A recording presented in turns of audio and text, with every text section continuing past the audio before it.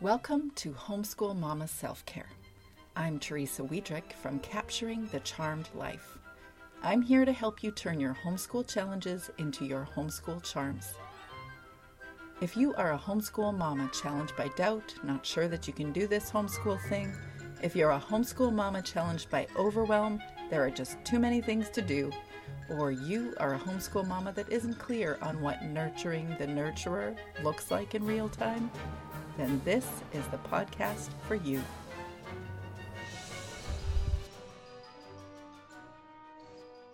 How Christmas snuck up on me, I do not know. Snow just came down today, December 15th, first real snowfall, and it's beautiful. I called a snow day. My 12-year-old son, went outside and enjoyed the sled. The dog, Violet, loved watching him slide down the hill.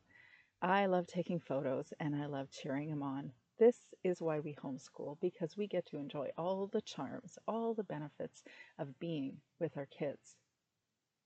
But Christmas has snuck up on me. I've been shopping online, shopping local for a while. I'm nearly done. I've sent off the family packages. Christmas cards are gone. I've even started buying a few things in my online grocery orders for Christmas week. And yet, my second daughter at home, who goes to high school, tells me we're finished classes on Friday for Christmas break. What? Really? Already? Wait, what day is it? Okay. So that means that they're going to be finished Friday. If she's finished Friday, my two homeschool kids right now are definitely going to wonder why they're still doing their studies. So I guess we're stopping on Friday. Friday, which means that it's Christmas, which means I should do more than just put Christmas lights up on the tree. Well, actually, I should get the tree entirely lit because the last third of the Christmas tree doesn't have lights, but I've got 5 dead strands and I don't want to go into any stores, and Christmas lights aren't that important and nobody wants to help me with it anyways because they're all kind of thinking this isn't nearly as much fun as when they were little. Since my youngest is 12 and my oldest doesn't live at home anymore, my 2 gals that are at home are 15 and 17. The Christmas excitement, the energy devoted to all those Christmas videos we've watched for so many years, or read all those Christmas books every day of the Christmas season. I mean, it's just kind of losing its energy. It doesn't have quite the same oomph this year. Is it this year? Is it because my kids are getting older?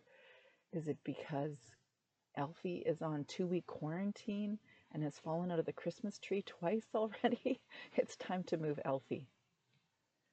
It's just not got the same kind of Christmas energy, even though Christmas isn't really Christmas because I can shop in a store, or because the house is decorated, or because I've got the right chocolates for the kids in their stockings.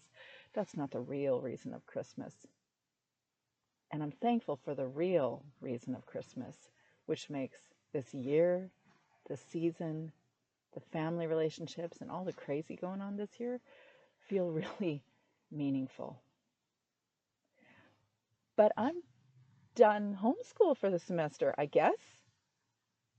And that means that I have to gear up for another semester.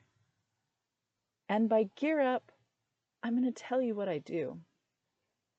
Do the same thing I've been doing, but probably by February, do less.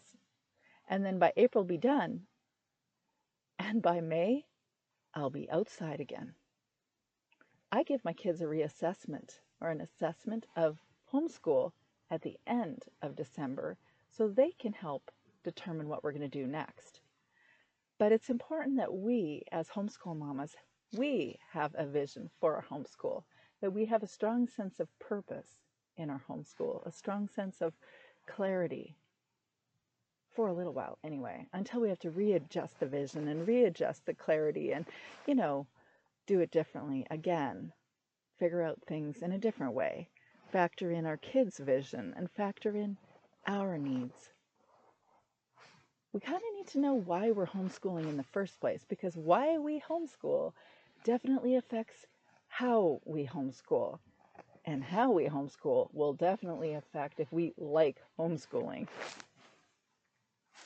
We get to build on all the charms of homeschool, and we can keep taking an assessment of ourselves if we're actually really seeing the charms on a day-to-day basis. We get to decide if we are going to accept the challenges of homeschool as challenges and not become overwhelmed by them. We get to factor in our kids' needs, our kids' visions. We get to decide what they need for their education. We have to deal with those challenges head on. So guess what? If you thought you missed that 12-day self-care challenge and that would have been kind of fun, but too much was going on before Christmas, well, I've got a 5-day challenge just for you.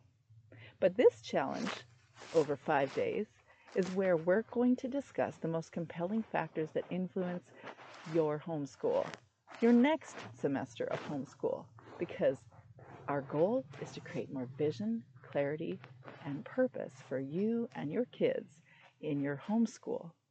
So join me on the 5-day Homeschool Mama Vision Challenge. Check out the link attached. Can't wait to see you there. Thank you for joining me today. I'd like to hear more about who you are, so come on over to my Facebook or Instagram page, Homeschool Mama Self-Care. And while you're there, you can check out the preview of my new book, Homeschool Mama Self-Care, Nurturing the Nurturer. All the show notes and the links of this episode will be found at www.capturingthecharmedlife.com. Until next time, I wish you and your kids a charmed week. Unless you're having one of those days, then I hope you can turn all your challenges into your charms.